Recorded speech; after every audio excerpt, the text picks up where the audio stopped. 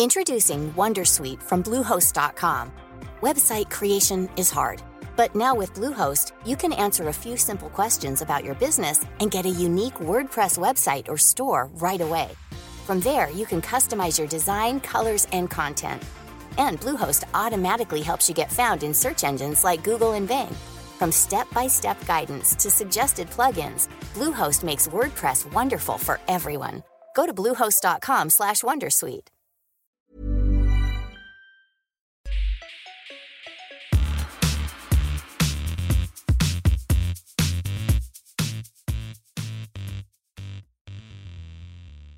Welcome to the Syrupcast, Mobile Syrup's Canadian tech-focused podcast.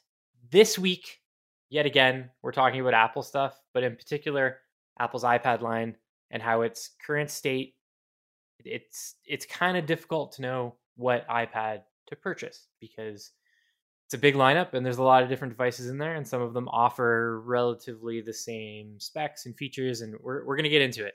But I'm Patrick O'Rourke, and Brad Bennett, a man who refers to himself as the bad boy of tech, he's across the internet from me. How are you doing, Brad? Terrible. The Nothing event was before we recorded this podcast, and that put me in a terrible mood. If you can read my piece on it and you'll understand, so we won't get into it here, but that's how I am this morning. Is it because there was nothing at the event? Oh, precisely. Absolutely. Yeah. A lot of bravado, but I wasn't in for that. Yeah. I think we may talk about it at some point, or may do an episode focused on like some of the smoke and mirrors surrounding tech events. That could be I'd love to do an episode on like a nothing product, but they just don't release them. They just, like you said, smoke and mirrors. You have the headphones coming though, don't you? The earbuds? I actually do have the headphones finally. They're right here. You have them? Okay. Very cool to look at. That's all I'll say about those. They're transparent. It makes me think of the transparent original Game Boy that I always wanted as a kid. Yeah, me too. I had the Game Boy Advance. It was kind of fogged, but anyway, let's get into the iPad stuff. You want to talk about what your favorite iPad is? Yeah, this podcast topic sort of came up, one, because there wasn't a ton of stuff going on in the tech space, and two, it's because you did like a little bit of a buyer's guide related to the iPad after the last Apple event, and we thought it might be good to discuss that story sort of in podcast, in audio form. Yeah. And yeah, to kick it off, like I thought it would make sense that, because we've both covered various iPads at this point, right? Like to be clear, just with listeners. But we thought it would be good to break down like what each of our favorite iPad is. So yeah, I guess you wrote the story. You can kick it off, Bennett. What is the iPad in Apple's current lineup, in its current state, that is your favorite tablet? Yeah, so mine, I actually don't have it because Alex is using it right now. That's so my favorite one is the iPad mini. And it's, I guess, both of our favorites. That's why she's using it. But we love the iPad mini. So I'll just go over why, sort of in point form. So first off, super portable. And I think that that's the most important part. For me, I'm always more of a Mac guy for like my main computing device. So for an iPad, it's sort of like an auxiliary device. It's on the side. So having a larger iPad on the side, well, somewhat useful. And I have had this iPad Pro on my desk all week testing Universal Control. I find myself when I go out and when I want to do like iPad tasks, like reading on the couch or just taking it like with me to edit some photos on the go, the mini is just easier to take with me. And that's the one I use the most, the one I like the most, This screen could be a bit nicer, but it's got a little camera, it's got a little flash, has USB-C, which I think is very, very important. Support for the magnetic Apple Pencil 2. And the A15 chip is more than enough power, I think, for an iPad, especially the mini. What about you? Is that jelly scrolling issue gone now? No, but it's not. I'm hesitant to even call it an issue. It was so weird and only like appeared on certain websites when you were scrolling on like a very specific way and like had to be going at a specific speed. It was something that like I'd literally never noticed up until The Verge Dieter brought it up and was like, hey, this is an issue. So I guess if you're one of those people that notices like screen refresh rates and finds the like screen refresh rates aggravating, you might notice this. But for me, I'm more of they were talking about this in the latest Vergecast, but I think people either lean, what they were saying is people either lean refresh rate or for colors and like density. And I feel like I'm on the color density side. Like I want high packed like Retina display, and I want punchy colors that really like help me with my photos. So I think the iPad mini is more than enough in that case. Although if they put an XDR display in it, I would be very happy. But I don't know if I'd want to pay for that. I didn't think that I was the type of person that cared about display refresh rates until I started using the iPhone 13 like every day. And then, right. Well, you just mentioned the SE, like going back to that was, I think I said it in my review, it was jarring. Like I noticed it in ways that I didn't before, despite like reviewing Samsung devices that featured like a 90 hertz or 120 hertz refresh rate or whatever. And I've been thinking about it. I was trying to figure out why. It's like, I think it's because when I'm reviewing an Apple device, I end up hanging on to it, right? And I'm an Apple user. I use the iPhone all year long. So it's the phone that I'm using all the time. Whereas when I was doing a lot of our Samsung reviews, and Samsung was obviously one of the first companies to start pushing 90 hertz, 120 hertz variable refresh rates, all that fun stuff. I only would use them for like a couple months, right? Or even in some cases weeks, depending on when Samsung Canada wanted to take the device back. So maybe I saw the difference, but I didn't become used to it or something like that. And for me, that's one of the things that, like, when I think of the iPad mini, perfect device, all around perfect. But part of me wonders if going from the iPad Pro back to the mini, and I'll get into this when I talk about my favorite iPad, because that's also still a concern with that one. Mm-hmm. I wonder if it would bother me, right? Like, I wonder if that like refresh rate issue would become frustrating and noticeable to me. Yeah, that's the thing. It's like definitely very subjective. So I've been using the 11-inch Pro on my desk with universal control, and that one also has the 120 hertz screen, just doesn't have XDR. I didn't notice that much of a difference between it and the new Air, but I definitely feel like I was noticing more of a difference between it and the $429 like base model iPad in Canada. And the bigger difference, though, for me, like I was saying, was the colors. Like the iPad Pro screen was like beautiful, and then the iPad screen was just looking a little washed out. Very similar to how you reacted to the 13 series versus the iPhone SE. I think it's a very similar like screen reaction I had. So beyond the portability with the mini, what are some of the other notable features that you really like about it? Like, it doesn't have Face ID, obviously, right? It's got the side fingerprint sensor like the Air. Yeah, and that actually I don't like. I wish it had Face ID. Face ID in the Pro is like super handy because I find that I'm like, I don't know, I've been using it on my desk a lot. So just being able to swipe up and open it with Face ID instead of having to like type in my password. Or on the iPads with Touch ID, you need to like rest your finger on the power button on the side and then like hold it for a moment. And it's just like, okay. And like that brief pause, that bit of hesitation, I really, really don't like. And on top of that, depending on which case you're using, which is likely not an issue for most people, they only have one case. But I have the Folio. This is magnetic. I take it in and out a lot, and I like to hold it one way with the power button at the top and the volume buttons at the top as well. But when I put it in the case, it then like flips it, so the power button is like on the side at the bottom, and the volume buttons are like on the side at the other bottom. It's just, it gets annoying, the button placement, and I mean, I'm getting used to it, and it's like kind of nitpicky, but I wish there was like Face ID. I just didn't have to worry about it as much. I could just like tap the screen and swipe up, and the buttons are weird. Although I will say, I believe iPadOS 15.4 made it so that where the orientation of your iPad will determine which volume button is up and which volume button is down. So I think that should help my problem with the mini. I believe it does. Used it since that update yet. But I think that will like solve my problem because maybe I will like stop getting confused by the volume buttons every time I try to touch them. One of the things that continue. Sorry, I was just gonna say, but yeah, like realistically, not that huge of an issue. One of the things that I always really liked about the mini, and I don't do it so much anymore, but back when it first came out, I think it was the first iPad that I ever bought, the first Gen 1. It was like the perfect device for mobile gaming. It just felt like great in your hands. And I find like some of the bigger iPads are like a little bit more unwieldy if you're trying to play games with them. Which I know like not everyone's buying an iPad to play games, but like back then that is like literally what I bought it for, because I didn't have an iOS device. That was my iOS device for playing iOS games. And that was just like, when I think of the mini, that's what I always remember, is that it was like this great size for playing video games on. I think that's probably still true. I do like it for gaming. I'm not a huge mobile gamer, but I guess I'll say that I like you said, it's easier to like carry around. That leads into the portability. It's just like, it's not that much bigger than a phone. It's easy to hold in one hand, easy to like have curled up on the couch with. But I like it for first-person shooters. I feel like it's a comfortable size for like on-screen joysticks and stuff. Bigger iPads for games like Roller Coaster Tycoon that I play, or like Stardew Valley. I think I still would rather the bigger iPad and having like the more stretched out space. Just, it's not that much larger. But you're right. Those like certain games on the mini, super, super mint. And the fact that like, I would say for men, probably more than women, you can like kind of shove it in most back pockets. And that's pretty handy too. That's a good point. So you can game on the go. Oh, and it has, if you want, it has 5G. But I mean, like, I don't think most people are paying for that, especially not just like people who want to game on the go. But having that connection on the go is pretty handy for like a little iPad.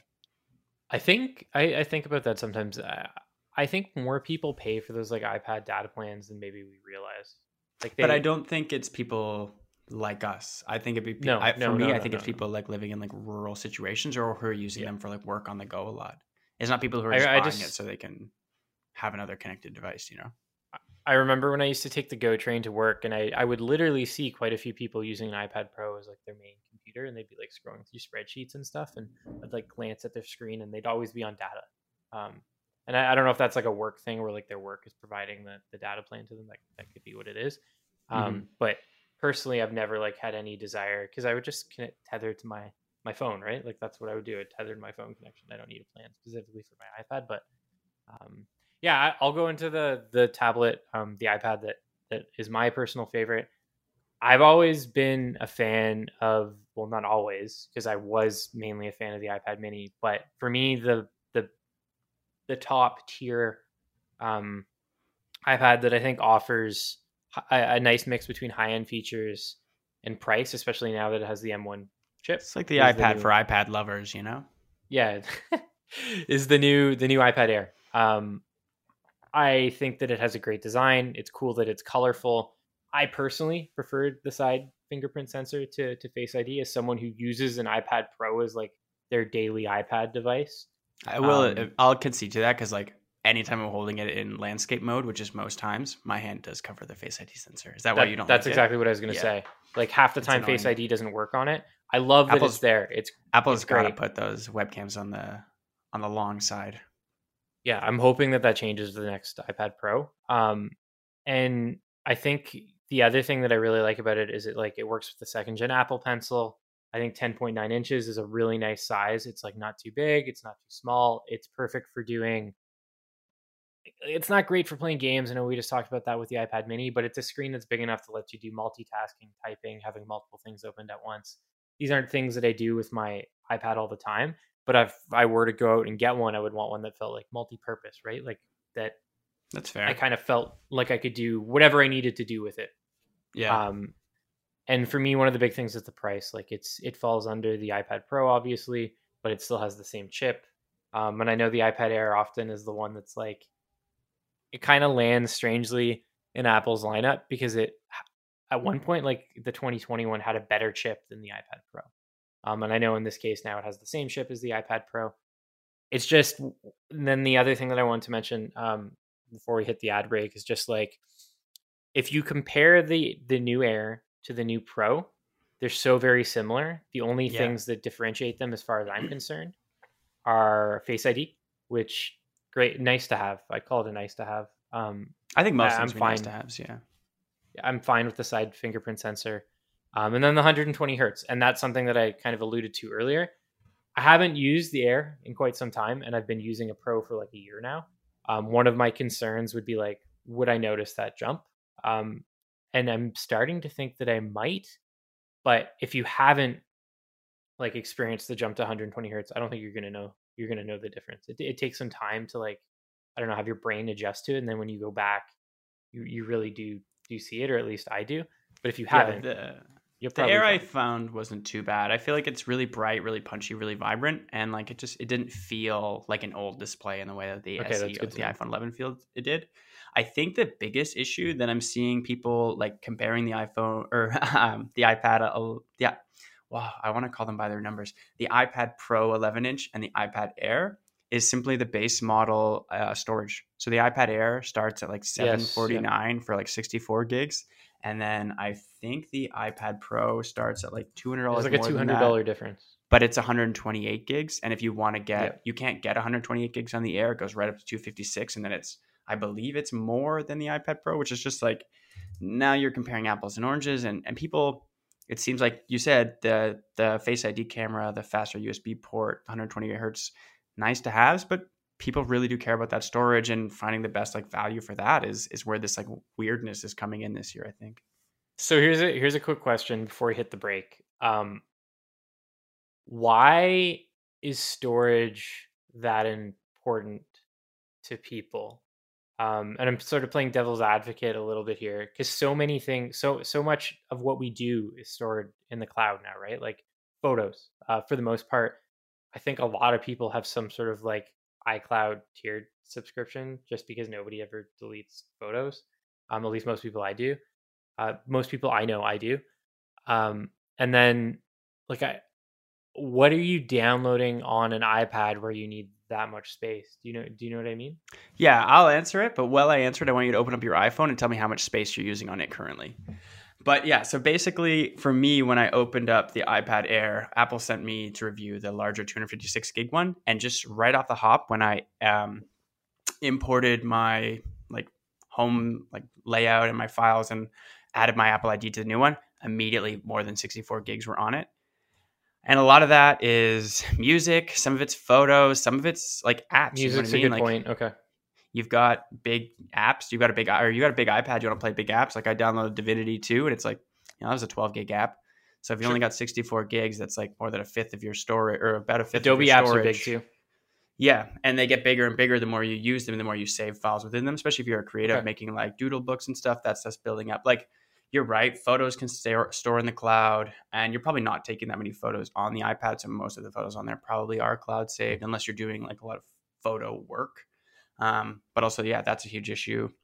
Like if I was to be doing like photo editing projects, those could easily go over 64 gigs. Video editing is like not a chance it's under 64 gigs unless it's good point. Video, something so small. Well, like if it's doing 4K, and because it's the M1, it's like, well, I can push 4K around, so I might as well. But fitting that stuff on there is tough. I don't have it here, but I have a Samsung T7 SSD hard drive, so plugging that in, it's been working pretty well with the iPad. And you could do that if you had a 64 gig, but if you're trying to buy this as your main device, or I think people buying iPads want them to last like 4 or 5 years. Like an iPad doesn't go out of date as much as a phone, it feels like.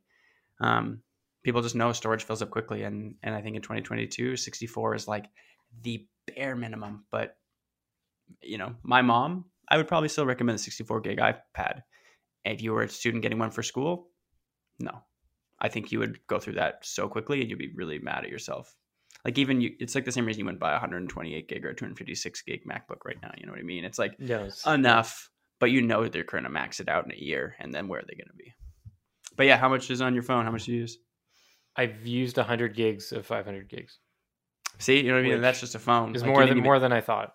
Yeah, that's what I mean. Like when I put the iPad on and I was like, whoa, 75 gigs of stuff already. I was like, okay, I guess I got to go against this 64 gig thing, because without even realizing it, like all of my devices have more than that on them. It's just the nature of, and I know that I push things hard, but I think for most people that's not enough. Yeah, no, those are good points. And we're going to get into this in a bit, but like, I think it ultimately comes down to like what you intend to use the iPad for, right? Like if you're using it as a media consumption device and you don't plan to use it for productivity, which I think a lot of people do. Yep. We're going to get into that. Maybe you could get away with the smaller size. But yeah, let's hit the ad break, and then we have a few more other topics we're going to cover. Introducing Wondersuite from Bluehost.com. Website creation is hard, but now with Bluehost, you can answer a few simple questions about your business and get a unique WordPress website or store right away. From there, you can customize your design, colors, and content. And Bluehost automatically helps you get found in search engines like Google and Bing. From step-by-step guidance to suggested plugins, Bluehost makes WordPress wonderful for everyone. Go to bluehost.com/wondersuite.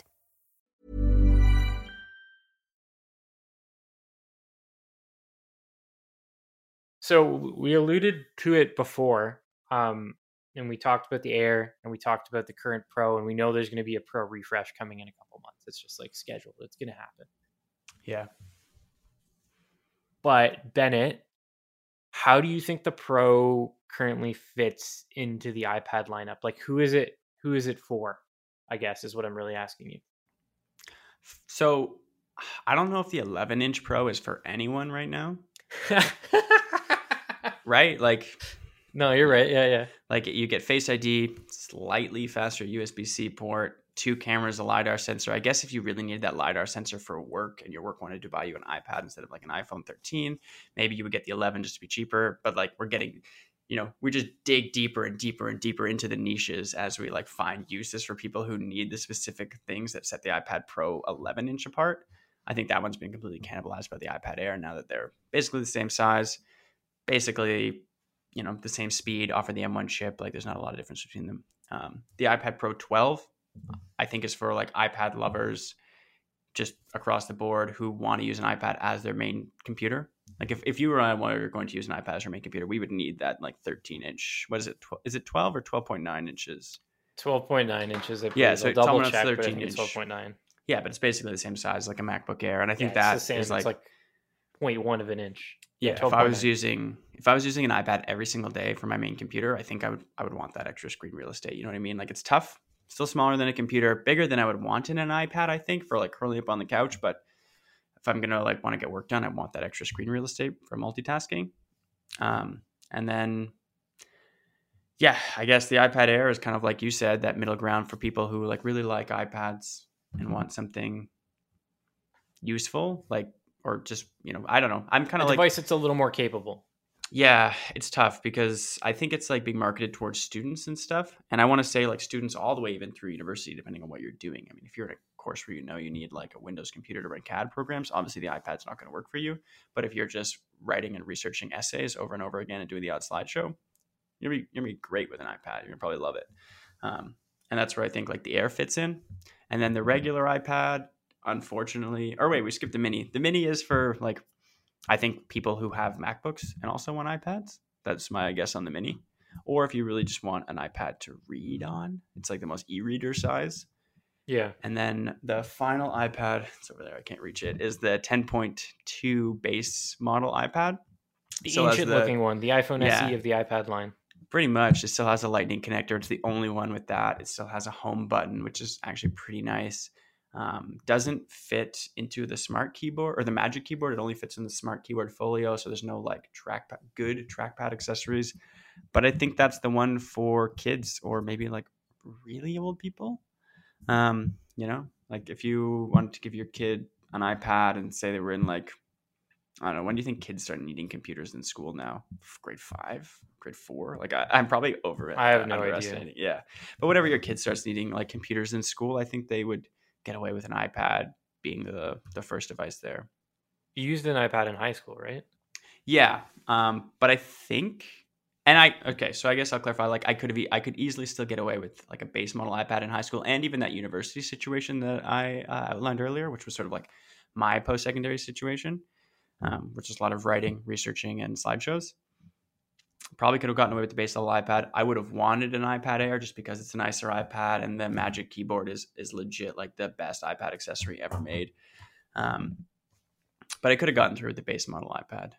And I did in high school. Like through high school, I did use a base model iPad. Like, I don't know, 10, 12 years ago. But probably 10 years ago. I don't know. But last year.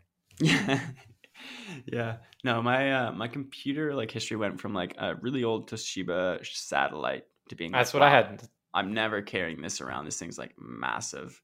Getting an iPad, absolutely loving it for like taking notes, reading notes, studying, like researching things, writing essays. I was in love with the iPad.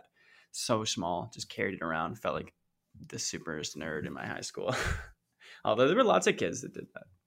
My first computer, like I didn't have one in high school because I'm so old that nobody had laptops when I was in high school. But it was like an expectation that you needed to get one for university. Everybody had computers and laptops in university. All the rich kids had the white MacBook.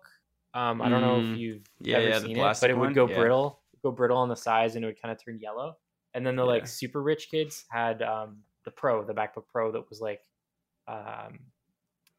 one of the early like brushed metal, like stainless steel, cool looking ones.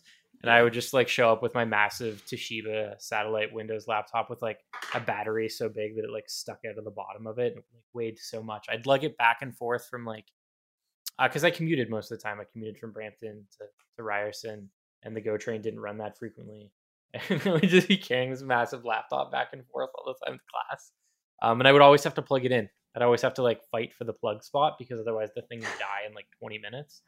That's a good thing. Very, with the very iPad, different honestly. world. Yeah, it has great battery life. Although the I guess as well. I guess to bring it back to like what we're actually talking about and not me babbling about my giant Toshiba satellite that eventually cracked in the cold. I like the iPad. I don't think there's realistically, I don't see any manufacturer ever releasing an Android device that even comes close to it being as capable of what the iPad does. I know that Samsung continues to try, and I know that there's like some cool stuff with the Tab series. But out of curiosity, they're really nice hardware, but the software support on Android is really tough. And Dex even the app ecosystem. Yeah, Dex is really annoying to use. What do you use your iPad for? Like I can start. I primarily use, as someone who like, I got a bunch of Macs. Like this is what I review for Mobile Circ. This is my thing. Along with managing the team, I write about Apple products. So I have tons. Yeah. I realize that I'm a bit of an outlier in that sense. Nobody has like 3 MacBook Pros and a Mac Studio and all this stuff around them. But I use my iPad primarily for editing photos. Like I'll do, it's nice to like pick up my iPad, leave my office, go sit downstairs and edit photos. I'll like crop them, I'll size them, I'll like change the saturation, I'll do spot removal with the pen because I'm obsessed. But we should mention that's like what, like 15 photos, 20 photos, 30 photos, 100 photos. How many do you mean like in a session? In a session? Yeah. Like how casually are you editing photos on it? It really is the root of that. You know what I mean? I don't do as much photography as I used to. But I would say like the Mac Studio that's beside me, I probably edited 30 photos. Yeah. I think that's a good amount for iPad. I feel like once it starts to get over a couple hundred or even over 100, I'm never doing that much.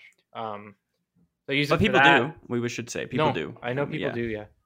I use it for that. I use it for browsing social media. I find myself often just like watching movies and stuff on it, like in bed. Like I use it as like a portable TV.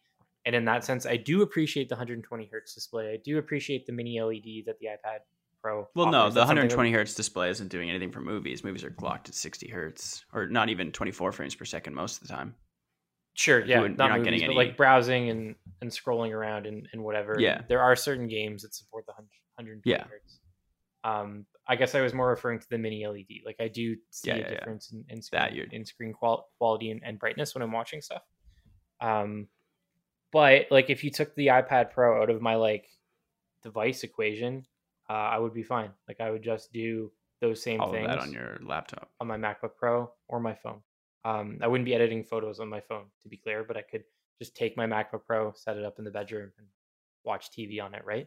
I kind of use it as a media consumption device. And with that in mind, in some sense, I would probably be fine with just the entry-level iPad, the little baby old guy. Like, it just sucks that you're using the old Apple Pencil that sticks in the bottom at that point. And exactly. Yeah. But for the price and how much I use it, no, when for I sure. think That's about true. The value. That's the one that I would end up going with if I was actually going to have to like go out and purchase it with my own money, because I primarily use it as a media consumption device. Like maybe if I did more photography at the site than I do now, it would be a little more worth it. But even then, like I can just do it on my MacBook Pro, right? Yeah, and the screen on your iPhone is like just as good, to be honest. It's smaller, but when I bought this, I'm holding up for the audio listeners, holding up a SD card dongle with a lightning connector on it. And I bought this so I could put photos into the iPad. But guess where I use it all the time? My phone. I literally, if I'm doing so I talk a big game about bringing the iPad mini out with me to do photos. But I'm going to be honest, the last 3 times that I went out and did photos, it's just been my phone. Like I was using the iPad mini a lot more, but now that Alex uses it a bit more, and by saying Alex uses it, we use it mostly as our like teleprompter screen because it's small. It fits in our tiny teleprompter. So we use it a lot. It does work great for that too. Alex is doing like a thing right now where she's just trying to like live multiple weeks on iPad. So she was like originally on the Mini, and now she's trying the iPad Air because it has the smart keyboard. We'll see how that goes. But yeah, like when it comes down to it, a lot of like the casual things that I do on the iPad, if I only had my phone to do them, I would be okay. You know what I mean? Like when I'm out taking street photos, I don't need to like blow them up on a Mac screen and pick out the dust and all this little things that I would be doing with a work photo. It's like I can just throw it in my phone, tweak the curves in Lightroom a bit, tweak the, like you said, the saturation and stuff, and like just send it to Instagram.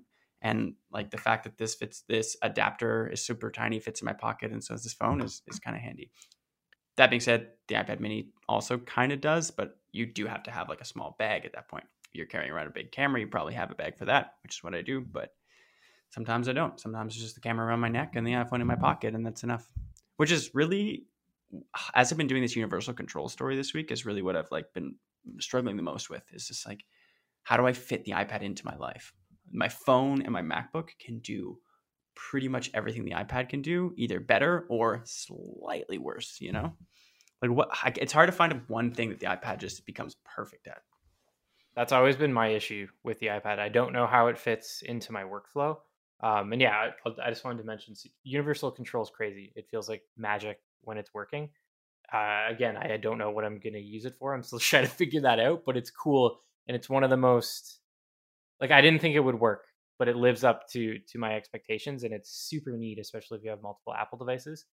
But what you're saying sort of brings me to the last thing that I wanted to talk about on this podcast episode.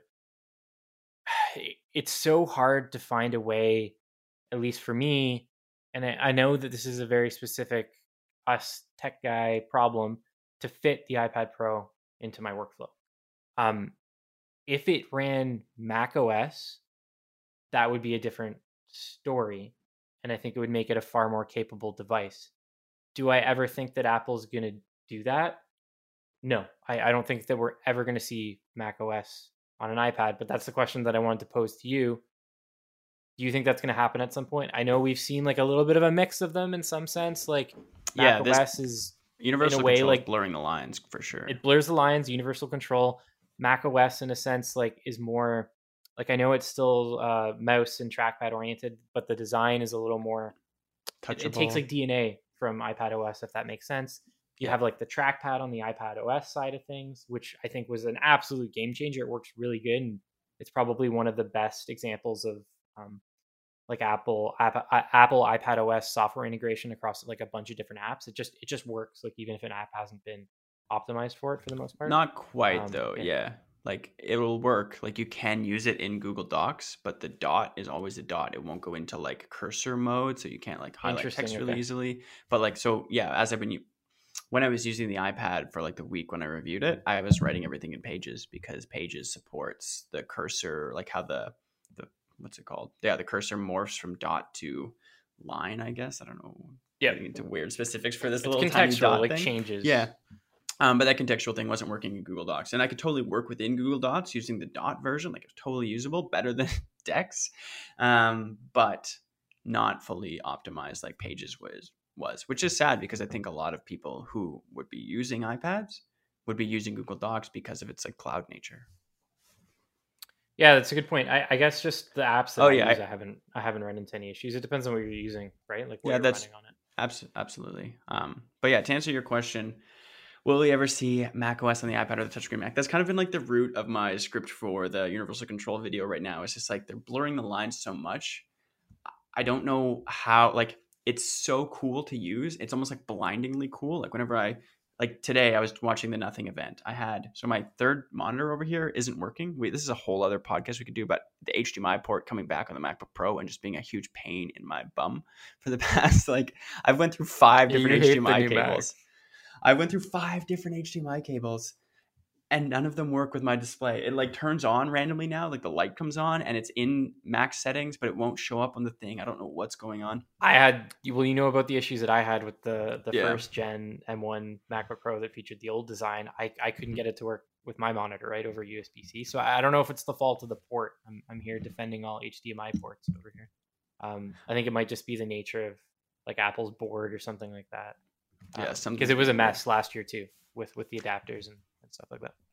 But anyway, since my external display is broken, I've been leaning heavily on universal control now. So this morning when I was watching the Nothing event, I had it full screened on YouTube on the iPad, and I was just taking iPad screenshots, and then would go into the Photos app and drag those screenshots on my Mac desktop so I could size them for my story. And that worked out pretty well. Did it work out more efficiently than having an actual third display on my Mac? No. Would I maybe have been better off using Sidecar in that situation? Maybe. But it was an interesting universal control thing. It worked without hiccups and went pretty smoothly. I don't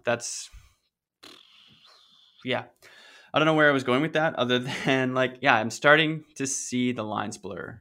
And So do you think that someday that might happen? Like, do you think that that's something that Apple would do, having Mac OS running on an iPad? I like to think so. I want it to happen. I do. I think that's where it needs to go. I think that's why they separated out iPad OS, is so that it could become more Mac-like. I don't know if they'll make it exactly Mac OS or if iPad OS will be like a mix of both. They're talking about this Apple Foldable that will be a mix of both. And there's an iPhone 11 chip in the Studio Display. I don't know if all these clues are leading us towards there being this blending of Mac OS and iOS/iPad OS. But when you look at the clues leading up to universal control, like handoff, cloud copy paste, all the different things. I wish I had my script open. I had so many examples of as we're getting closer and closer to universal control, like Sidecar, everything was a hint. It doesn't seem like universal control is the end of that hint dropping things. It just seems like another hint towards the master plan of one unified OS that's working across all these devices, because with them being different right now, it's so hard to find a reason to want to meld them. Except, so I think they need to be the same. I guess to answer your original question in the most longest roundabout way, I think macOS comes to iPad at some point, or iPad OS morphs to become very macOS like, which is maybe more likely. That's what I think will happen. I think that we'll continue to see the lines blur, but that I don't think that we're ever going to be you buy an iPad and you have the option of installing iPad OS or Mac OS. That's not going to be a thing. But we're going to see those walls fall down a little bit more over the next couple of years. And you're right, universal control is one step to that. Yeah, I'd love to see the next thing be just Mac OS apps on iPad. Universal control would make a lot more sense if I could have the Mac OS version of Finder on my iPad and Photoshop. That would be cool. But then you'd end up having two different versions. If I could drag a window between iPad and Mac OS, huge game changer. You can't even do that right now with Safari windows. If you want to pop a Safari window out of your iPad and bring it into Mac OS, it doesn't work. That was the first thing I tried to do when I set up universal control. And I was like, what? This is garbage. Yeah, it was this has to work. No, it didn't. Yeah, but it's weird. But I think they will blend, and I think they have to. Every year we just see people complaining about iPads being more limited, and Apple is making them more functional. It's just been really slow, and I think that marches towards making them feature parity, I guess. I don't know. iPhone for life. iPhone for life, yeah. Just use the iPhone. It's simpler. I think that's probably a good place to wrap it up. This is a bit of a shorter episode about a very specific topic, something that's a little bit different for us. We're busy this week, but we still wanted to get an episode up, so let us know what you think about this format. It's a little more focused. There's not all these segments. It's just about one thing. Let us know if you think that's cool and useful. But as always, you can find me on Twitter at Patrick_Rourke, and of course on mobilesyrup.com. I haven't been doing much writing lately. I'm doing a lot of behind the scenes fun management stuff and lots of meetings. And I think your Mac Studio piece is really great, though.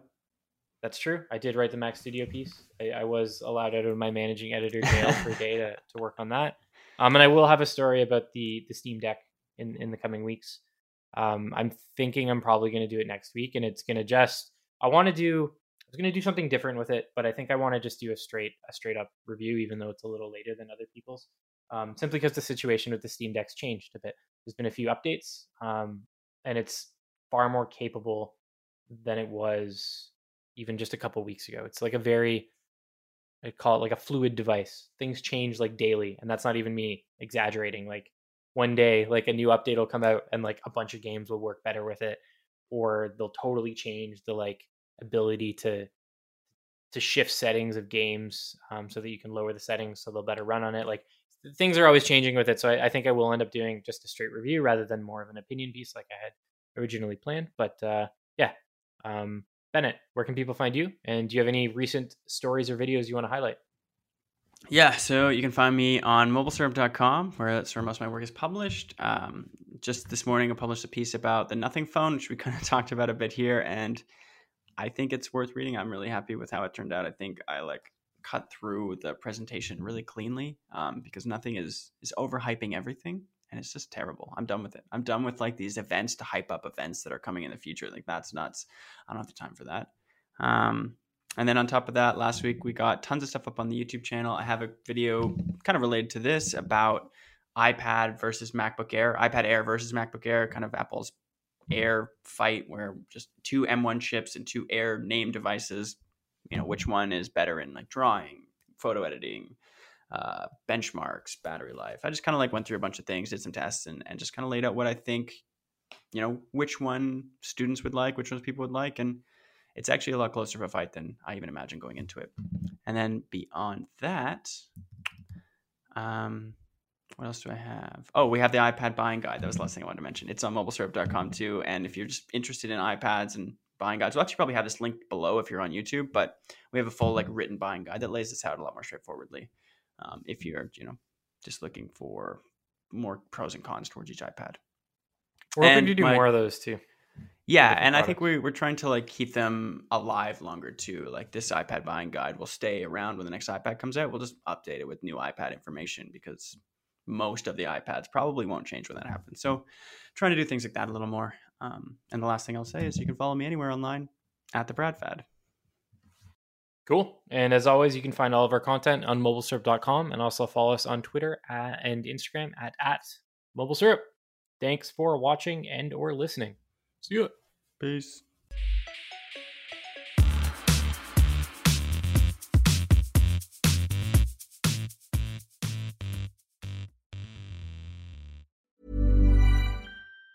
Spring? Is that you? Warmer temps mean new Allbirds styles. Meet the Superlight Collection, the lightest ever shoes from Allbirds, now in fresh colors. These must-have travel shoes have a lighter-than-air feel and a barely-there fit that made them the most packable shoes ever. Plus, they're comfy right out of the box. That means more comfort and less baggage. Experience how Allbirds is redefining comfort. Visit allbirds.com and use code SUPER24 for a free pair of socks with a purchase of $48 or more. That's ALLBIRDS.com, code SUPER24.